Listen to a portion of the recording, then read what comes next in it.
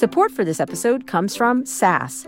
SAS is going all in on AI to help the world get more done with data. See for yourself in Las Vegas, April 16th to 19th at SAS Innovate, the data and AI experience for everyone and every role, from top executives to data scientists, engineers, analysts, and more. I'll be there leading a panel discussion about the importance of responsible AI. It's just one of the many sessions that will highlight the massive potential of AI. Visit innovate.sas.com and use the code CARA to save $100 on registration. I'll see you there.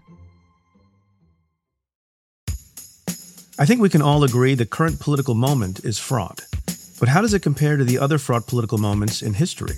It felt for a time in part of that decade like everything was falling apart. Young people against old people, anti-war violence, peace movement. I'm former U.S. Attorney Preet Bharara, and this week, presidential historian Doris Kearns Goodwin joins me on my podcast, Stay Tuned with Preet. We talk about difficult times in America's history and how its people overcame them. The episode is out now. Search and follow Stay Tuned with Preet wherever you get your podcasts.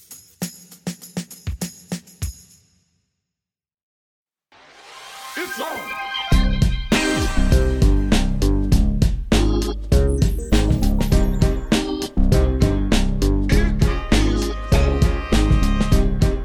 Hi, everyone, from New York Magazine and the Vox Media Podcast Network. This is Donald Trump with 100% less Ron DeSantis and 100% more legal problems.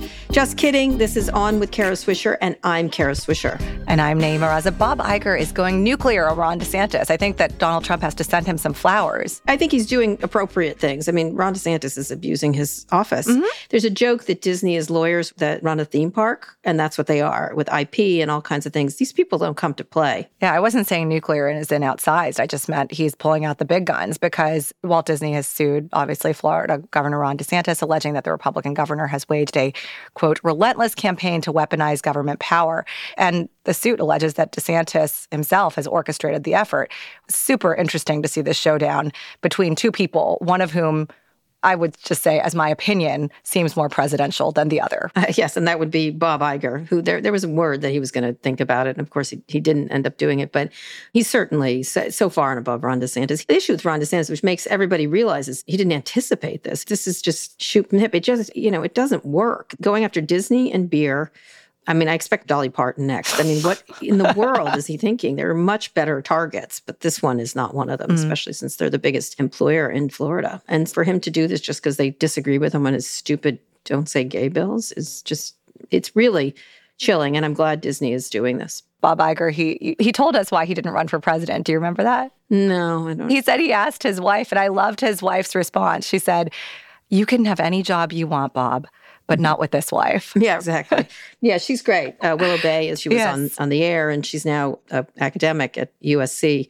She's a dean, actually. And so, she's got her life. She doesn't want to run for president. He's like, I don't want to be Michelle Obama complaining about this inside the gates. Do you think he's going to run? You asked him if he was going to run. He said no again. No, 100% no. He's got more power he's got tons of power as CEO of Disney. So it's fine. He's got his hands full too. But there's no power like the presidency. No, Kara. there is. The head of Disney. Yes, there is. Last time we saw Bob Iger in California, he talked about Disney's once upon a time idea to buy Twitter, which would be so different than Elon Musk's Twitter today.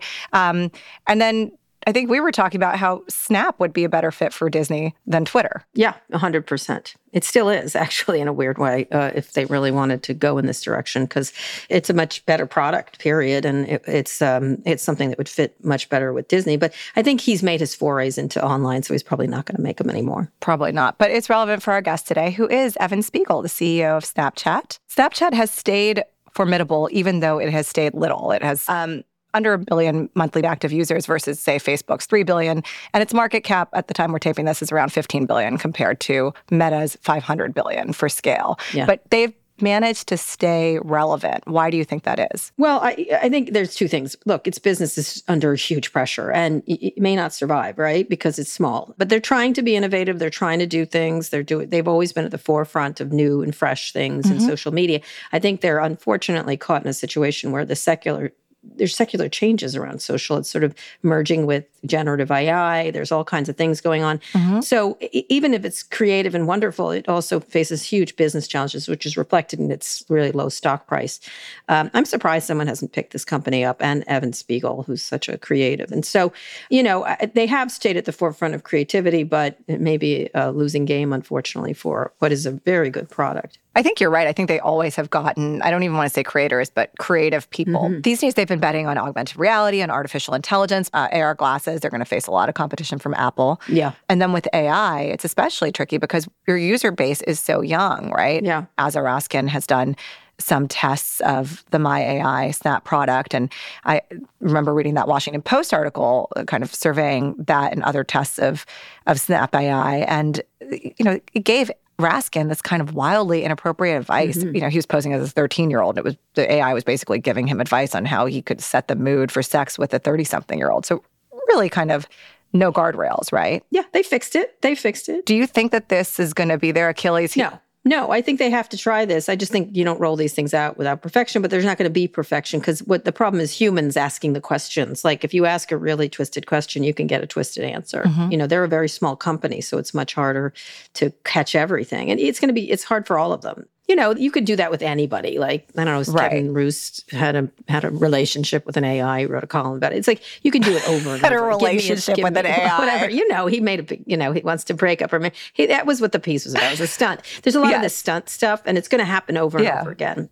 I mean, I see why you say it's a stunt because the headline is so, is so click-worthy. But I also think it's a service because it's proving the limits of the product. Not the limits. Right? You have to fix it. And they did. They fixed it.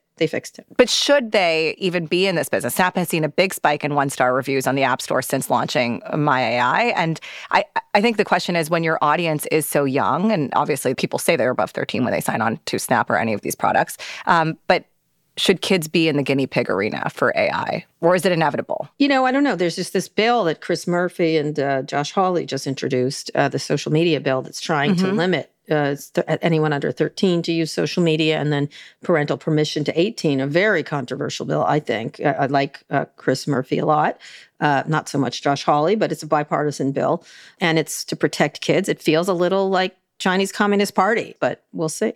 Why do you think it's controversial? Because this is the United States of America. Right? I mean, on one hand, you can argue, kids can't get cigarettes, they can't drink. I mean, they try, but there's laws against it, right? And so why shouldn't the same thing be from a social media? And it's a good argument. It just feels, given its media, it's a little less. They can't see rated R movies, et cetera. Yeah, et cetera. So we do that all the time. We age gate things all the time. Yes. And the question is, social media is a little different than all those things, but maybe not. Maybe it isn't. And this bill will pass. Yeah. But it's a little bit of a step down a road that feels like the Chinese Communist Party. And also a lot of this is giving parental permissions, and there's concerns. I know that some advocacy groups have said LGBTQ kids will suffer because that kind of parental scrutiny. That's right.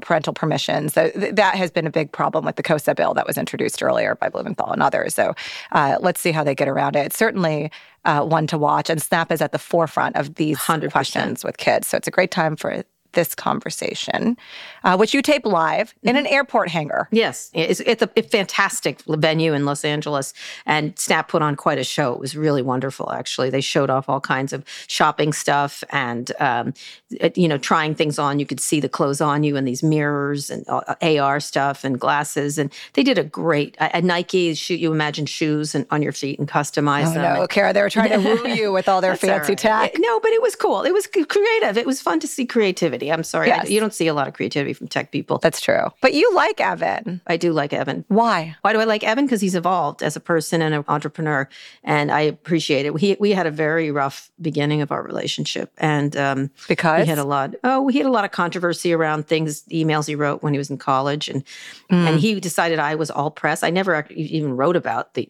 controversy. He wrote some terrible things in emails, and then he said, "Oh, it was when I was younger," and I pointed out to him quite correctly, well, it was 3 years ago. So you can't say when it was younger. So he had a little rough going with the press initially, but I think he's really evolved and has really embraced a little more Just listening to more people. That's all. And, a lot of people don't do that in tech. They just forge ahead. But that's why I appreciate it. We don't always agree. Just like with Mark Benioff, there's a couple people like that, but they also listen and evolve. And so I appreciate anyone who's willing to have a real discussion. To engage. Yeah, rather than just dunk. Anyways, at this technology-filled conference that was taped days before Snap's Thursday earnings call, so Evan was necessarily circumspect. I'm sorry it's a little bit tinny because it's in an airplane hangar, but it's not plates like the last one with Ron Klain. Yeah, plates or planes, those are the options. But thank God for our producers and engineers who made it sound so much smoother than it actually probably sounded in the room. Yeah. Next episode, we're going to have you tape in the middle of a wind tunnel. I'll do a car as I'm going, I'll be in like a Lucid or something and taping. But I love doing live events, and so this is what it is. Anyways, let's take a quick break, and we'll be back with Evan Spiegel.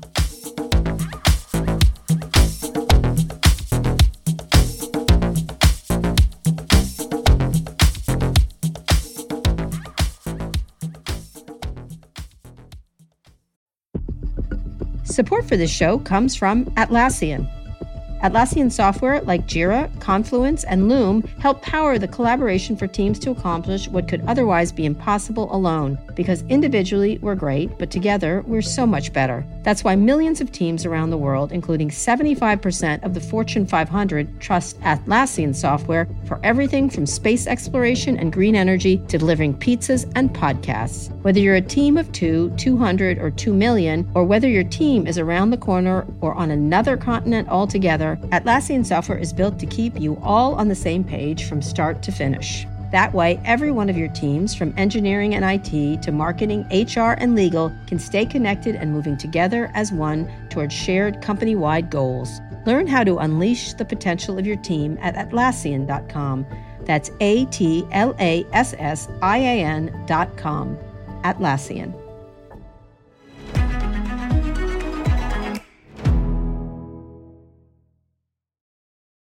Support for this show comes from Virgin Atlantic.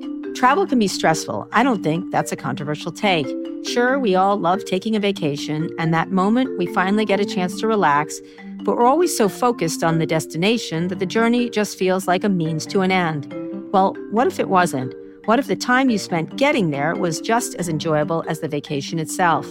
That's what Virgin Atlantic believes. That's why they offer loads of special extra touches that make your trip one to remember for all the best reasons.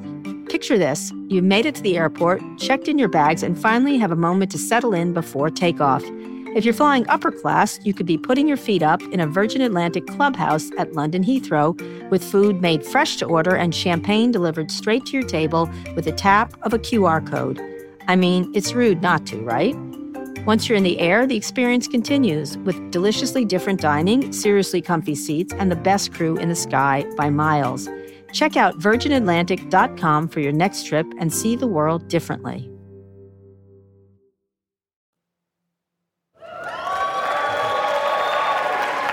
So let's start with your stock price. We spoke just over 6 months ago. The stock was hovering around $10 to $12 then. It's between $10 to $11 today, but still below your IPO price. In the pandemic, it went up to $80 a share. I think a lot of tech stocks did. How are you feeling now versus 6 months? I know 6 months ago, it was a tougher time, but the stock price still doesn't reflect that. Can you talk a little bit about that? Yeah, well, the stock price has certainly had its ups and downs over the years. And really, if you think about the past year, we had to act very decisively and quickly to respond to a very rapidly changing environment. Following the war in Ukraine, of course, rising inflation, rapidly rising interest rates, the economic picture changed very, very quickly. And so as a business, we had to reprioritize all the projects we were working on to make sure they all supported our goals of growing our community, growing revenue, and of course, investing in AR. And then of course, as you all saw today, we've been working really hard to innovate and build a ton of products that our community really loves to continue growing our community and boost their engagement. And ultimately, we believe that'll translate into revenue over time. So talk about that, because innovation is not something you've ever lacked. You've always tried new things. You've tried things that don't work and do work, but every year it comes up with something else. You do get copied or someone supplants you. How do you look at that competition right now? Because you're in a very competitive environment where everybody sort of copies everybody else's thing. Meta is trying to copy TikTok in the Reels and things like that. How do you look at the wider competitive landscape right now? Well, I think at our core, each of these companies really serve their customers in different ways. Okay. So if you think about Snapchat, we've always focused on communication, visual communication between friends and family. And that's always been the core driver of engagement on Snapchat. People come back time after time. In the US, it's nearly 40 times a day that people open Snapchat to communicate and to express themselves. And so I think, following on all that engagement around communication, we built other parts of our business, like our content platform with Stories or Spotlight, of course, our AR platform, and of course, we've been working really hard on our map and now My AI. So we've been able over time to build on this engagement around communication to build other services. And I do think that, has continued to differentiate Snapchat, compared to social media or entertainment products, and why we've been able to continue to grow our community. But they've been veering into your area too, and also sucking up time, because time is what people don't have, right? That's the one thing that you all have to compete with. Do you think time is a problem for you? Time is an important metric for success with a content business. So as you mentioned, we do compete with other content businesses, of course, that have platforms like social media companies or entertainment companies. We also compete, in short form video and in social media content to a degree with products like Stories. But in other parts of our business, like our camera or with our communications service, we're less focused on growing time spent and instead are thinking about monetization in other ways. So if you look at our map, for example, our goal is actually to help you find a place that's interesting to you as quickly as possible. And so I do think you can think about building value in your business in different ways, but certainly in the content piece of our business, that is a place we're focused on growing time spent, and why we're so excited to see time spent growing in Spotlight, time spent growing with creator stories, especially creators who are part of our revenue share program, because folks are really loving the content that people are creating on Snapchat. So when you think about the competitive landscape, do you think there should be a ban on TikTok? We'd love that.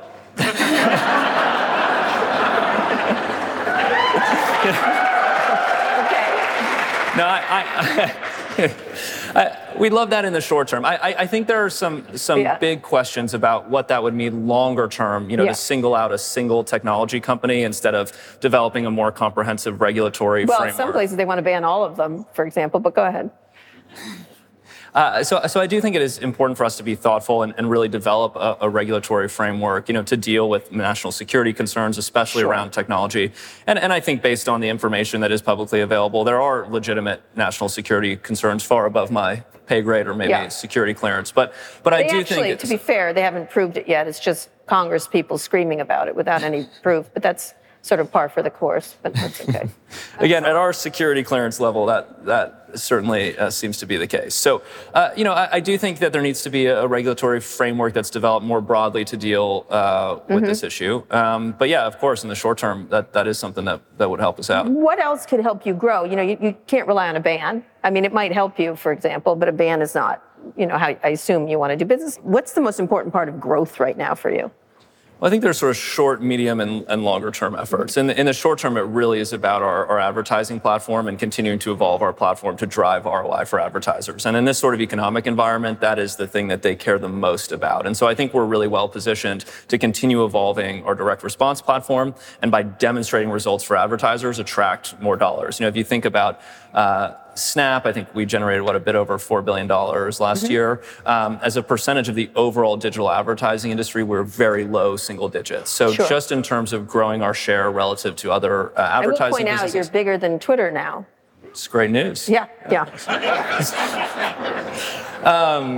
We think there's a lot of progress to make in our direct response business and to gain share. We have 750 million people using our service every month. So just in terms of the overall digital advertising market, we see a lot of opportunity to take share, especially with our direct response business and our ad platform. So that's the core short-term focus, over the next 12 to 18 months, let's say. Okay. And then longer term, we're doing a lot with augmented reality, both on our platform, with sponsored augmented reality lenses, but also off platform with, AR enterprise services that we talked a little bit about today. And then longer term, we're thinking about the ways that we can monetize our map, because we've shown when we highlight specific places, we can increase the number of visitors to those places. It's sort of going back to the past. It feels like Foursquare. I was like, that looks like Foursquare. And, when they were showing a beautiful version of it, but in a lot of ways. Do you remember Foursquare?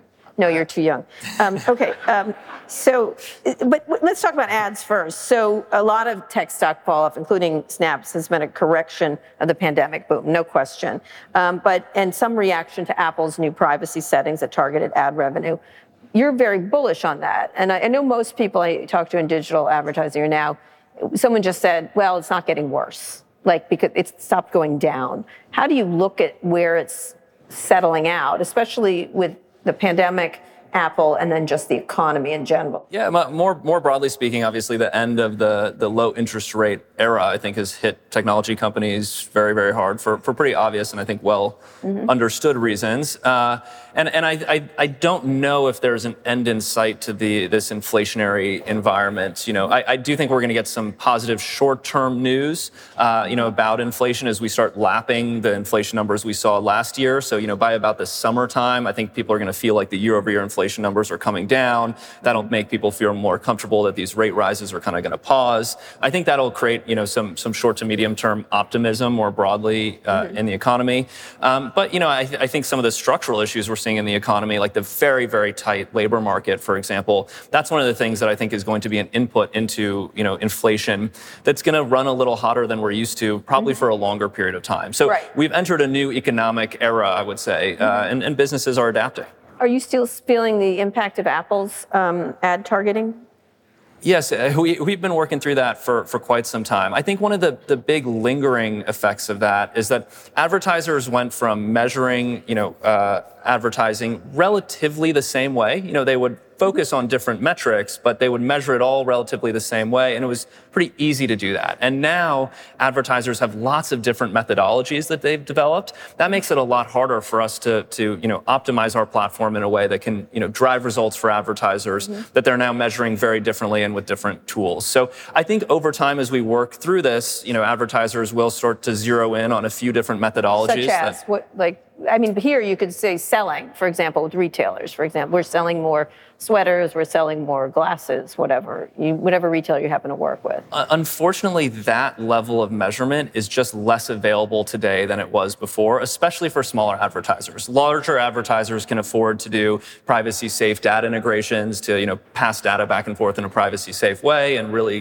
clearly measure their advertising campaigns.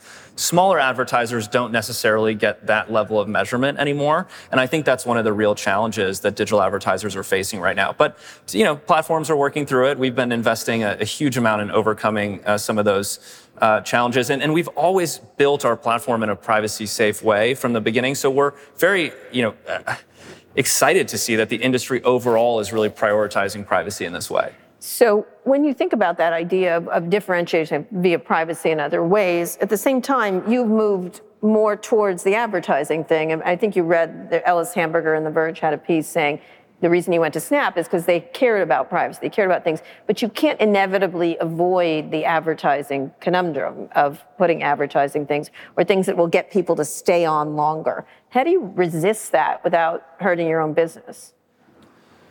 Well, I don't think you have to distribute advertising in a way that compromises user privacy. And a lot of what we've done for a very long time, whether that's, never offering products to, target advertising on a device-specific level, we've always worked really hard to provide tools for advertisers to help them grow their business without compromising the privacy of our community. So I don't think you have to do one or the other. And, ostensibly over time, especially as we get better and better at optimizing our advertising and showing advertisements that are more relevant, people are actually delighted to learn about a new product or service. It's one of the primary ways that people find out about new products today. If it's done creatively, if it's done I find a lot of the stuff you're doing with Vogue very creative. A lot of the try-on stuff. The other way you're trying to make money is paid subscription services. People are trying. They're trying at Twitter. It's not working out. IG Verified might work out. Yours is called Snapchat Plus. Everything seems to be called Snapchat Plus. Everything Plus is.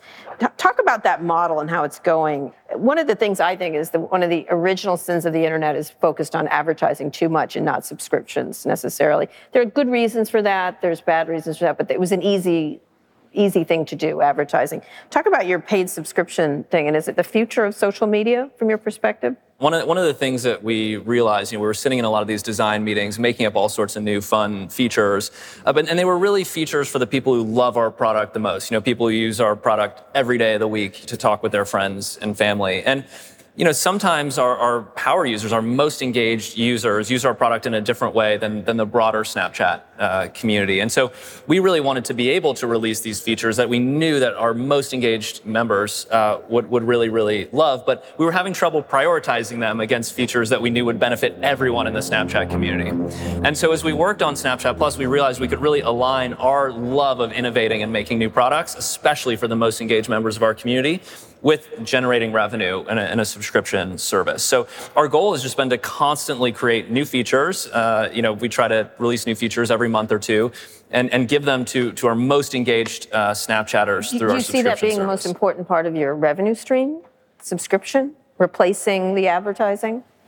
I think it'd have to grow pretty significantly to outpace our opportunity in advertising, but I do think it's a really important part of our service, and it's also a really great way to experiment with new products. So when we were working on My AI, we released it to the Snapchat Plus community first. We got a ton of feedback, made a bunch of changes to the My AI product before rolling it out to our broader community. So one of the ways you're doing, the things you're investing in is very clear, is this AR, and you and I have talked about this for years. The only two people that exhaustingly talk about AR with me are Tim Cook and you, and he's a lot less interesting on the topic. But in any case, let's talk about the main technologies as you've invested in. Augmented reality has been not just 2 years, it's longer than that, including tools for creators to sell digital AR goods.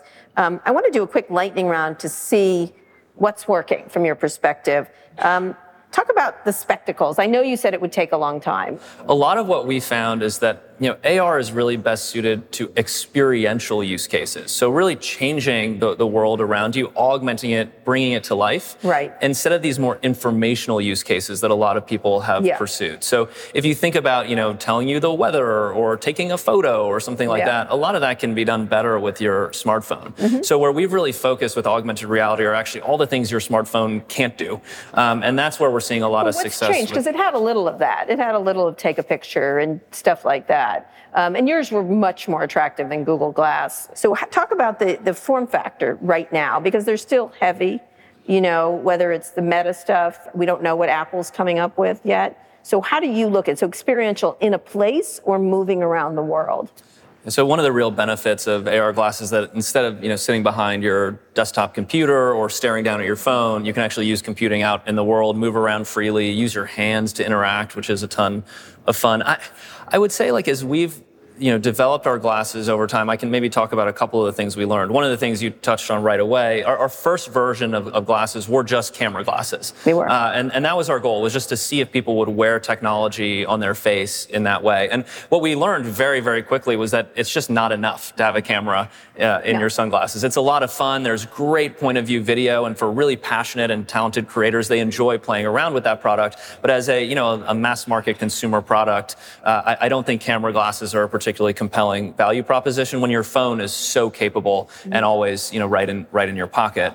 But what it did teach us a lot about was building technology into glasses. And so as we started evolving that technology, we built the first version of AR glasses with displays to bring 3D graphics into the world. And that's been a ton of fun. We've learned so much building new experiences together with creators. And one of the big things that taught us actually was that we had originally been so focused on almost competing with glasses, instead of really recognizing that what we're really building is a new computing experience. So it's actually much less about the form factor and much more about what wearing the glasses enables. Right. So we focused a ton on the software that powers all these different lens experiences, the way that people actually interact with those lenses. So you don't see these spectacles that are listed right now at $380 as... You don't see them as like an iPhone kind of thing, correct? Like just a comparable. I think in many ways they're far more capable than a phone, but they're also very, very different. Mm-hmm. So I don't think about AR glasses as cannibalizing, a phone. I think about them as enabling a new way to use computing. Such as a watch does. An Apple Watch works with the app. Finally does work pretty well. I think that's a possibility, yeah. So one of the things you also is virtual try-on. It was a big push for you. You did the Vogue stuff. You tried to get me to wear some sort of Stella McCartney thing, which I declined to do, and then you put it on, which was you looked much better than I did. You're helping sellers get people to try things or imagine things. How are the numbers on this? How big a business do you imagine this is going to be for you? I think what we're really excited about is just the way that consumers are responding when they're shopping, in our partners' apps and websites, and the way that virtual try-on and fit in size finder are changing, their conversion rates, right? Encouraging them to spend more because they can actually visualize how they look when they're wearing a product. And I think that visualization process is really, really important, and it's missing while we're shopping online. And so a lot of our work has just been taking the strengths of our AR platform, all the investments we've made in our AR platform, and really driving business value with things like AR try-on. So that's an area we're very excited about. We're investing a lot more. We've, of course, created this new way to, with one image, enable real-time try-on. So you had the hands, you had the face, and then the body, correct? Which I assume the last one's the hardest. It's very challenging, especially with different fabrics and the way that they drape, et cetera. It can be quite challenging. What's the problem there when you think of AR? Is it just doesn't look real, or it doesn't look what? Because they have AR looking in furniture. IKEA does it, stuff like that. What's the big challenge from your perspective? Well, if you think about furniture, the frequency of purchase is not high enough, in our opinion, to really accelerate consumer adoption of AR. Right? It's not very often that you buy a new couch, and so while that AR experience is really useful, you may not use that, particularly often. Whereas what we found with our community, young people, I think they spend about a third of their disposable income on fashion, right? So they're constantly trying on new clothing, new accessories, experimenting with self-expression in that way. And I think that's why, it's been such a fun area for us to focus, because it's a behavior that people do really frequently. It's something they really enjoy, and it's so tied to self-expression, which is really at the core of the Snapchat platform. So that's a promising business from your perspective. When you think about the most important applications of AR, and Meta's trying it slowly, but it's mostly gaming. They're aiming at gaming. Who is your biggest competitor in this? Is it Apple? Have you these Reality One glasses, which are now going to be at some time in 2027? They keep delaying it. Is that something you're worried about with them coming in? To date, they've been a really helpful partner. So if you think about it, we're one of the largest augmented reality services on Apple devices. And I hope that continues to be the case as they continue to, build great new devices and, work on things in augmented reality. So I'm optimistic we can continue to partner with them there. We're usually, one of the earliest adopters of, whatever new AR technology they're working on, like LiDAR, for example. That was a really cool way that we were able to enhance AR experiences for iPhone customers. So are you worried about them in the way, I recall Daniel Ek saying this before he said something different, when they went into music more heavily. Are you worried about them becoming a competitor in a way that's problematic for you? I think, it would be unwise not to worry about any of these large technology companies. They're pretty large, and they're pretty key to your business right now. We've competed with a lot of very large technology companies for a long time, and so we always keep a healthy dose of paranoia. But so far, I think we've really been able to bring to life really engaging AR experiences for iPhone customers. And because of the investments they make in their hardware, we can do some really advanced and cool stuff in augmented reality, which is, one of the things that makes iPhones appealing. You can really, bring out some of the best of Snapchat using an iPhone. So you would be on their glasses. You'd want to be on their glasses. If they'll have us, I think that'd be a really cool thing to experiment with. They don't have the glasses yet, so we'll see.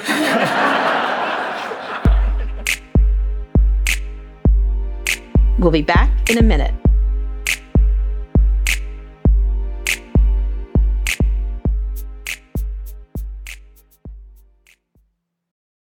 Support for this show comes from Virgin Atlantic.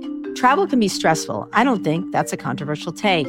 Sure, we all love taking a vacation, and that moment we finally get a chance to relax, but we're always so focused on the destination that the journey just feels like a means to an end. Well, what if it wasn't? What if the time you spent getting there was just as enjoyable as the vacation itself? That's what Virgin Atlantic believes. That's why they offer loads of special extra touches that make your trip one to remember for all the best reasons. Picture this. You've made it to the airport, checked in your bags, and finally have a moment to settle in before takeoff. If you're flying upper class, you could be putting your feet up in a Virgin Atlantic clubhouse at London Heathrow with food made fresh to order and champagne delivered straight to your table with a tap of a QR code. I mean, it's rude not to, right? Once you're in the air, the experience continues with deliciously different dining, seriously comfy seats, and the best crew in the sky by miles. Check out virginatlantic.com for your next trip and see the world differently. Support for this show comes from Ramp. Are you overwhelmed with managing your business expenses, vendor payments, and accounting? Is your finance software just not cutting it? Or maybe you're just looking to cut all that wasteful spending. Ramp could be a total game changer for you and your business. Ramp is the corporate card and spend management software designed to help you save time and put money back in your pocket. Ramp gives finance teams unprecedented control and insight into company spending. With Ramp, you're able to issue cards to every employee with limits and restrictions and automate expense reporting so you can stop wasting time at the end of every month. Plus, Ramp is easy to use. You can get started, issue virtual and physical cards, and start making payments in less than 15 minutes, whether you have 5 employees or 5,000. Not only that, but Ramp can save you money. They estimated that businesses that use Ramp save an average of 5% the first year. And now you can get $250 when you join Ramp. Just go to ramp.com/Kara, ramp.com/Kara, ramp.com/Kara. Cards issued by Sutton Bank and Celtic Bank, members FDIC. Terms and conditions apply. So let's get to AI. You released My AI. It's an internal chatbot powered by ChatGPT. Explain the product and whether AI is a game changer or just an increment thing, because I know everyone's sort of cheerleading around it and sort of rushing into it. I think there's a bit of an arms race around this. My worry is more the arms race aspect of it. Well, artificial intelligence is definitely a game changer for Snapchat. So if you think about, the evolution of our use of AI, we've long used AI to power our content, platforms in terms of recommendations. Of course, our ad platform is powered by artificial intelligence. A lot of our lenses are powered by generative artificial intelligence. So AI is a huge driver of our business today. What's so exciting about My AI is it's the first time we're bringing artificial intelligence into communication, into the chat page on Snapchat, which is really, as we discussed, the core of our business. Snapchat's really about communicating with your friends and family. And so to be able to bring artificial intelligence into Snapchat, I think makes me believe that, we could be one of the best ways, if not the best way, to communicate with AI. And so it is very, very early. So this is your new friend. My AI is your new friend, your new pal. I think the way that our community's been using it so far is more as a creative tool than a friend, because it actually really enriches your conversations with your friends. That's one of the reasons why we're so excited to release @Mentions, so you can bring My AI into conversations with friends. And whether that's, coming up with an itinerary for a trip that you have, or I use My AI to get feedback on a wedding speech I'd written, which was a lot of fun. Or, for our kids, for example, I use it for story time. We can kind of do these generative stories where we make up stories, and I'm exhausted at the end of the day, so I come home, and it's really fun to do that with our kids. So, I think where I see these large language models really succeeding today is in creativity, right? Okay. They're incredibly good, at coming up with new ideas, new concepts, new stories. Where they're struggling still is, around informational use cases and accuracy, because some of the things that make them so good at creativity actually make them not so great at retrieving perfectly accurate information. So I think that's why My AI is the right place for this product because today. There's two issues I see. One is the broadly speaking IP issues around, because it's not search, it's take. Again, technology companies taking content from all over and reusing it. That's one issue. And I think that's going to be a big legal problem for all of you going forward. It's sort of like a super-powered YouTube or something else. And the second thing is the creepy factor. Which one would you like to discuss first? Say, I'll take creepy for 100. That's exactly what I was thinking. I'll take I'll take copyright. Copyright, but we're going to do both. But so talk about copyright. Are you worried about that issue of it pulling in? And who's responsible, really, for that? Well, I think what's interesting to your point is actually that it's not reusing the content. It's actually generating totally new content. From content. Yeah, yes, it is. If you're a songwriter, you're not going to love it. If you're look, if you took the whole Godfather and started playing with it, I'm sure Francis Ford Coppola would have a thing to say or two about it. But I think as artists, we all get inspired by other people's work, right? Their music, their paintings. That's I think long been a feature actually of art and creativity. And so to me, I actually see it in a continuation of that vein. That I think the way that these systems have been architected, they of course learn from a lot of content that's out there. And in the case of our models, for example, we use first-party data, we use licensed third-party data. Of course, we use synthetic data as well, and that's how we think about managing the rights issues. But I think more broadly, when you look at this technology in the way that's actually generating something totally new, not reusing, not copying, a piece of content. It's using from it. It's an interesting problem from a legal point of view. From when I've talked to a lot of lawyers about this, because some of it is taking and remaking. And so photographers are starting to have issues. Artists are starting to have issues. Movie makers soon. It's in the visuals where you are. It could be a problem as they begin to take content. You don't think that's not something you're worried that's about? why, as I mentioned, when we build our own models internally, we use licensed data, or we use our own first-party data, or we generate data. Sometimes we create synthetic data that we train on. So I think that's how we're thinking about the risk management of this rights issue. But I think more broadly speaking, in response to your question, the thing that is so fascinating about these systems is that they are generating totally new content from what they've learned. Yeah, and the issue is sometimes it's not correct. You were talking about the misinformation. It's called hallucinations. I just call it wrong, but that's fine. But let's get creepy. The launch of MyAIM is controversial for everybody, not just you. Asa Raskin from the Center for Human Technology did a test. Every company, they've been testing them all out on. I think ChatGPT tried to break up Kevin Roos's marriage and date him. Okay. This one happened to you. It did a test as a 13-year-old girl when asked to make losing her virginity with a man 18 years older than her special. The AI provided tips on how to set the mood with candles and music rather than saying, I don't know, call the police.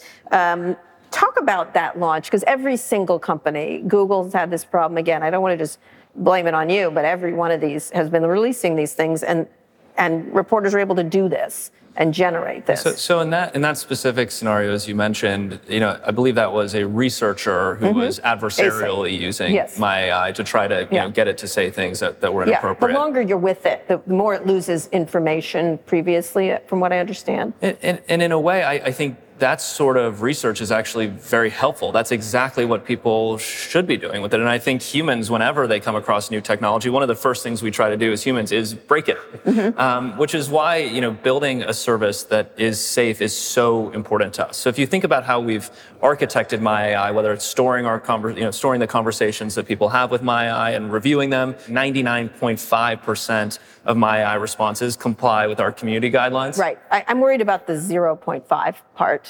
Even though, many tech companies have said this to me, 99%, and I'm like, well, the 1%, say died in Myanmar. So I'm going to go with 100%. Well, when we dive into that 0.5%, actually what we find is oftentimes when it's not complying with our community guidelines, it's either repeating what somebody said to it that was inappropriate, or oftentimes it could be citing an inappropriate song lyric, for example. So when we dive into the reasons why it's breaking or not working, what we find, again, even in the failure cases, makes us feel comfortable with a broader rollout. And that's not to say that it's perfect. It's going to make mistakes, but we can learn from that and continue to evolve the technology. I'm not particularly worried about Snapchat. I think a couple of weeks ago, you had a long blog post about the early learnings from my AI on safety enhancements, where you talk about guardrails and age-appropriate design. I think you are concerned about it.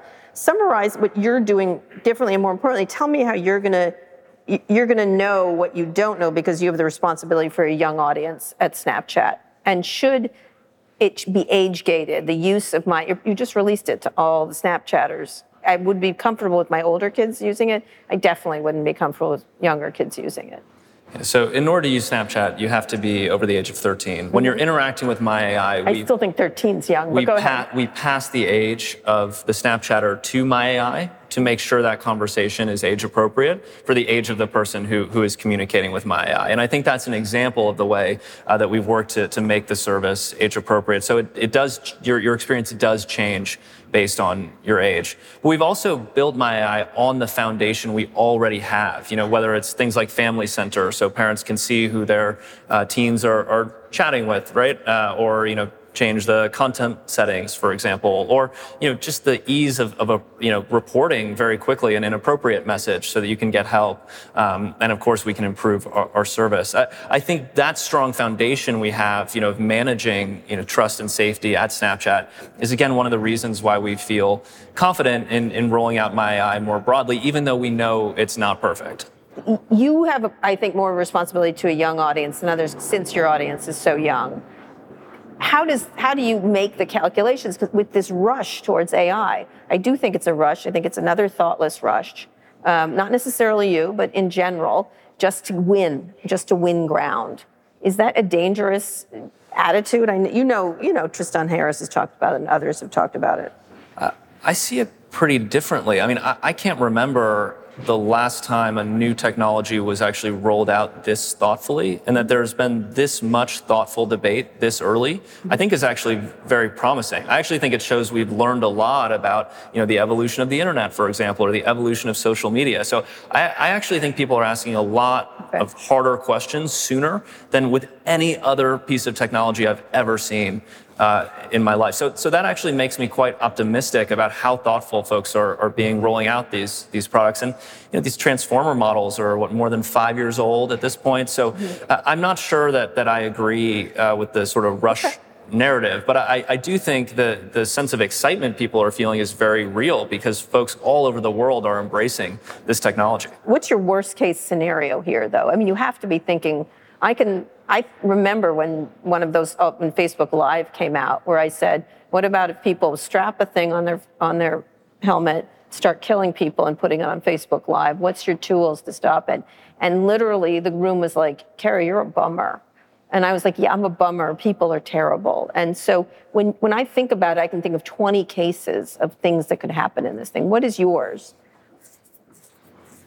I'm much more concerned about the way that humans will misuse this technology than I am about a response that My AI might provide. I see. And I can't imagine necessarily what they might do, but, for example, fraudsters might use, this sort of GPT technology to write a really convincing phishing email and be able to do that at scale for all sorts of different people. So I worry that this sort of technology will be very useful to bad actors. And that's why it's so important for us, again, to monitor the conversations people are having with My AI so that we can detect that behavior, learn from that misuse. And, we've rolled out timeouts so that if people are misusing My AI, we can stop, that conversation and slow that conversation down. So AI is not killing people. People are killing people, as usual.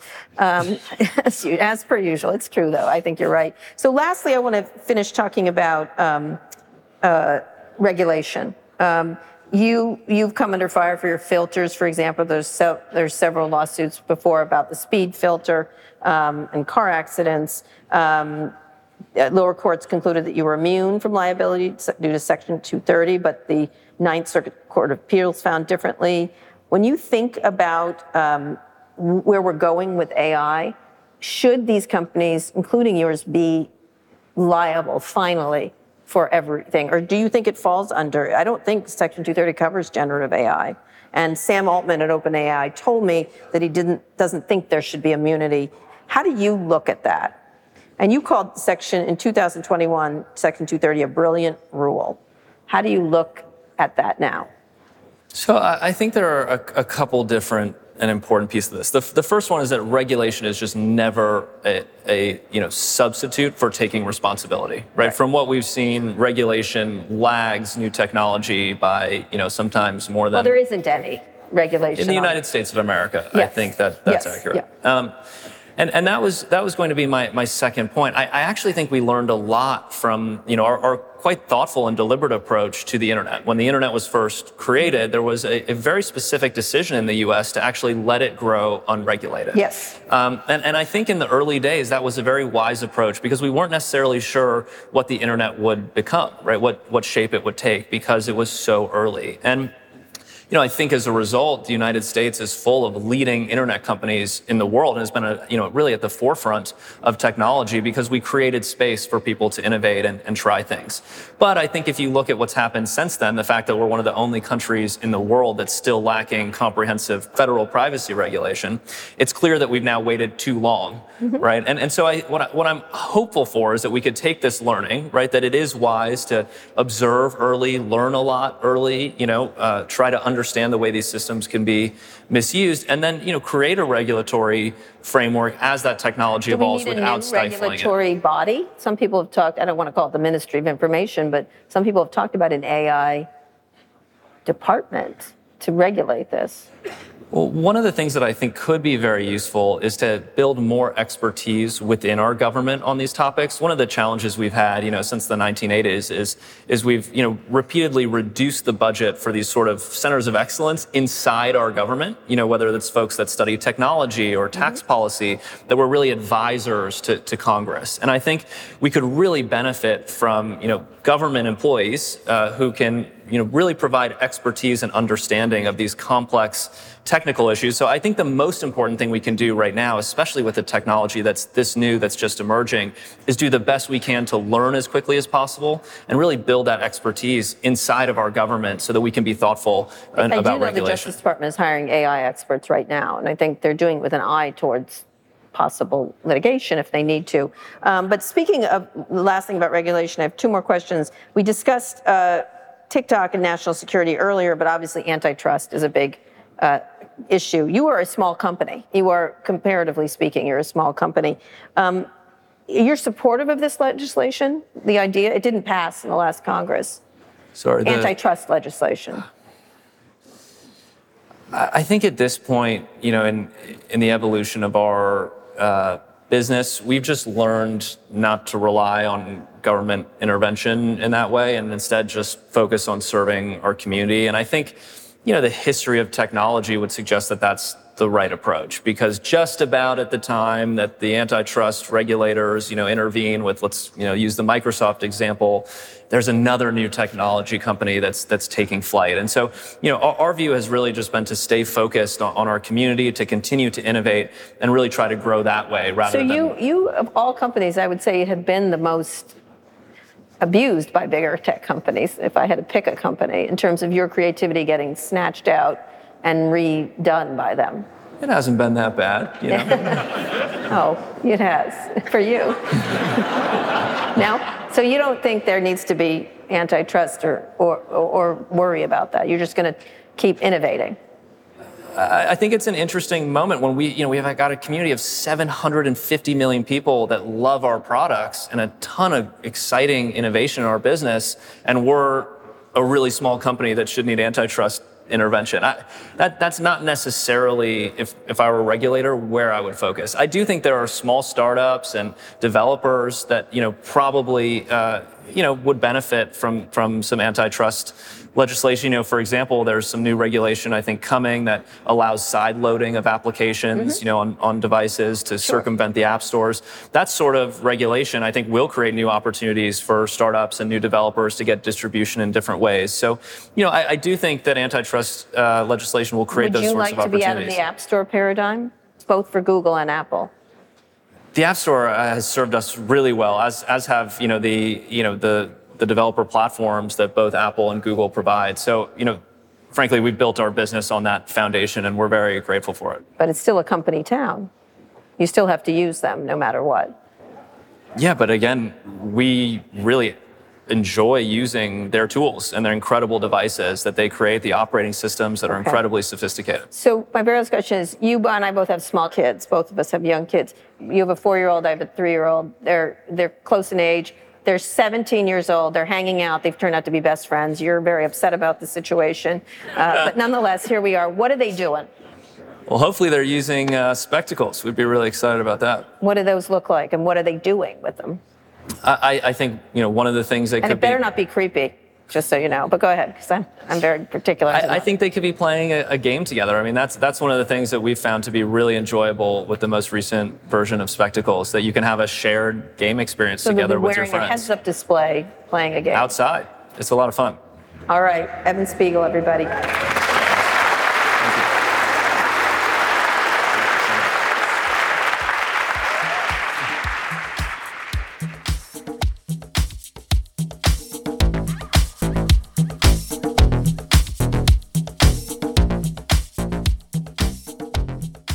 A shocker that a TikTok ban would help Snapchat. They all say that. He was joking, and I think, but he's right. I mean, they have really cleaned everybody's clocks, so to speak, in terms of creativity. And, TikTok has been very creative, and I think it's been a challenge for Snap and Facebook. I was surprised how little he bit on antitrust, because that also could help him as a TikTok ban could do. Mm-hmm. But I guess that can't be part of your kind of forward-facing strategy to rely on regulators to kind of upend businesses around you, right? I think he's sophisticated enough to understand he's gonna rise and fall based on his earnings and his products. What do you think Snap's endgame should be? I mean, do they get bought by Apple? He tried to say they're a partner, not a competitor, but they might. You think sale? Yeah, I think when I talked to some people and they said, "Oh, I think you should sell to Apple," and they're like, "Oh, please call Tim Cook," and I was like, "No, I think they do have a great product. I think that's the problem when it's." When a really great product and a great offering and creative people, but you're still too small. I think Snap's biggest problem is Meta. Meta just is too big. It's too big to fight. Yeah, in that way they're well named. Obviously they're trying to diversify away from advertising revenue, doing this AR try and buy thing. Are you more bullish on shopping, on subscriptions? What? I thought this Aries thing they had, this it stands for an enterprise solution, and I thought that was interesting because it wasn't so much the retail stuff. I do think retail has to find ways to get people back in the stores. They had a Coke machine there at the event. A Coke machine, like a vending machine? Yeah, it's a Coke machine that you move your hands in front of, and it's all AR and stuff like that. It's really cool. Just a question of whether they can make it into a product because they're small. Like this is all the stuff. The mirrors were cool. The try-on was cool. So it's just, someone said to me, it may have been Casey Newton, actually, who was there. He's like, these are all great. How are they going to make money? And I think that's the absolute question. Well, affiliate fees on some of the sales stuff, like they should get a slice of the revenues, Could be. Takes a lot of stores to do it and to accept it. It's not easy stuff. It's not easy. But stuff like that should be in stores and make the store experience better. So that's kind of cool, but can they make a business out of it? Yeah, and you have to integrate with like a point of sale provider, like a payments company or something. But I think he said something interesting, which he said, I don't think about AR glasses as cannibalizing a phone. I think of them as enabling a new way to use computing, which you thought he was talking about Apple Watch. But he was almost speaking more about like an experiential way to compute through your vision, compute through what you see, right? I think he's talking about experiencing the world. You're wearing these glasses, you're in France, you look at the Eiffel Tower, you get all kinds of information. I think that's cool, and I do think that's coming, period. It's coming. It's like layering computing onto the real world, basically. Yes. Is kind of been how in the he sees forefront. It. You've seen a lot of these things come through, Foursquare, Google Glass, and you mentioned a couple of them in the interview. What succeeds, and how much is timing? Is it technology? Is it leadership? It's the right idea. It's 100% the right idea. It's just timing. Like, listen, I was just talking to someone today about General Magic. General Magic was this company nobody knows about, but it was where Tony Fadell was and where Andy Rubin was. That's both iPhone and Android. And so it was like an iPad, right? It was great. I have one in my basement somewhere, but it was, it's early. Directionally, it's completely correct. Whether who's going to do it is another question. But eventually, we'll all have glasses or some sort of a heads-up display that we see in front of us. No, I have no question about that. Final thing, and probably the most important, AI. So Evan made this point that we're in a much better place now with AI than we were in the early days of social media. We're ahead of the curve on regulation. We're ahead of the curve in terms of thinking and talking about the consequences. Do you agree with that? Do you think we're in a more evolved state? But I think people are aware of it. It's a question if they do anything about it. I never think our regulators ever do anything in this area. So I think people are talking about it, which is good. I think they're talking about it in kind of the wrong way. Is this going to be the Terminator? That's not the discussion. It's about same thing, privacy, guardrails, and everything else. So yes, I think we are ahead of it. And compensation for ideas that underlie it as well. Copyright, IP, everything. Yeah, I do think he's right in that regard. Let's see what the regulators do. He used that line, regulation isn't a replacement for responsibility, which is, they're always so good. They're always so slick, the CEOs, on saying that, because... Yes, it is. It's a replacement for responsibility. That's exact. I would go, if stop signs weren't there, I would go through all the streets. I'm sorry. It is an enforcer of responsibility. Mm-hmm. It's not a replacement. Yep. It's an enforcer. And I sometimes think that these CEOs can do more. Sam Altman came on and said, regulate us, kind of, right? Yeah. Regulate us, government, which is what Meta has always said. And yet, OpenAI hadn't opened the kimono to the U.S. government between 2015 or to now. Well, they weren't right? asking. So they weren't asking. So it's a question of but they come in and they're like, well, we want to be regulated. It's like, well, you can also have those conversations so that this country can get ahead of a global regulatory scheme, for example. It's not how it works, though. It's not. I mean, they were making it. I just think it's just like a stop sign doesn't mean stop. It means stop and then go. And so that's what a government is supposed to do. Well, we'll see if they do anything about it. In the meantime, please read us out, Kara.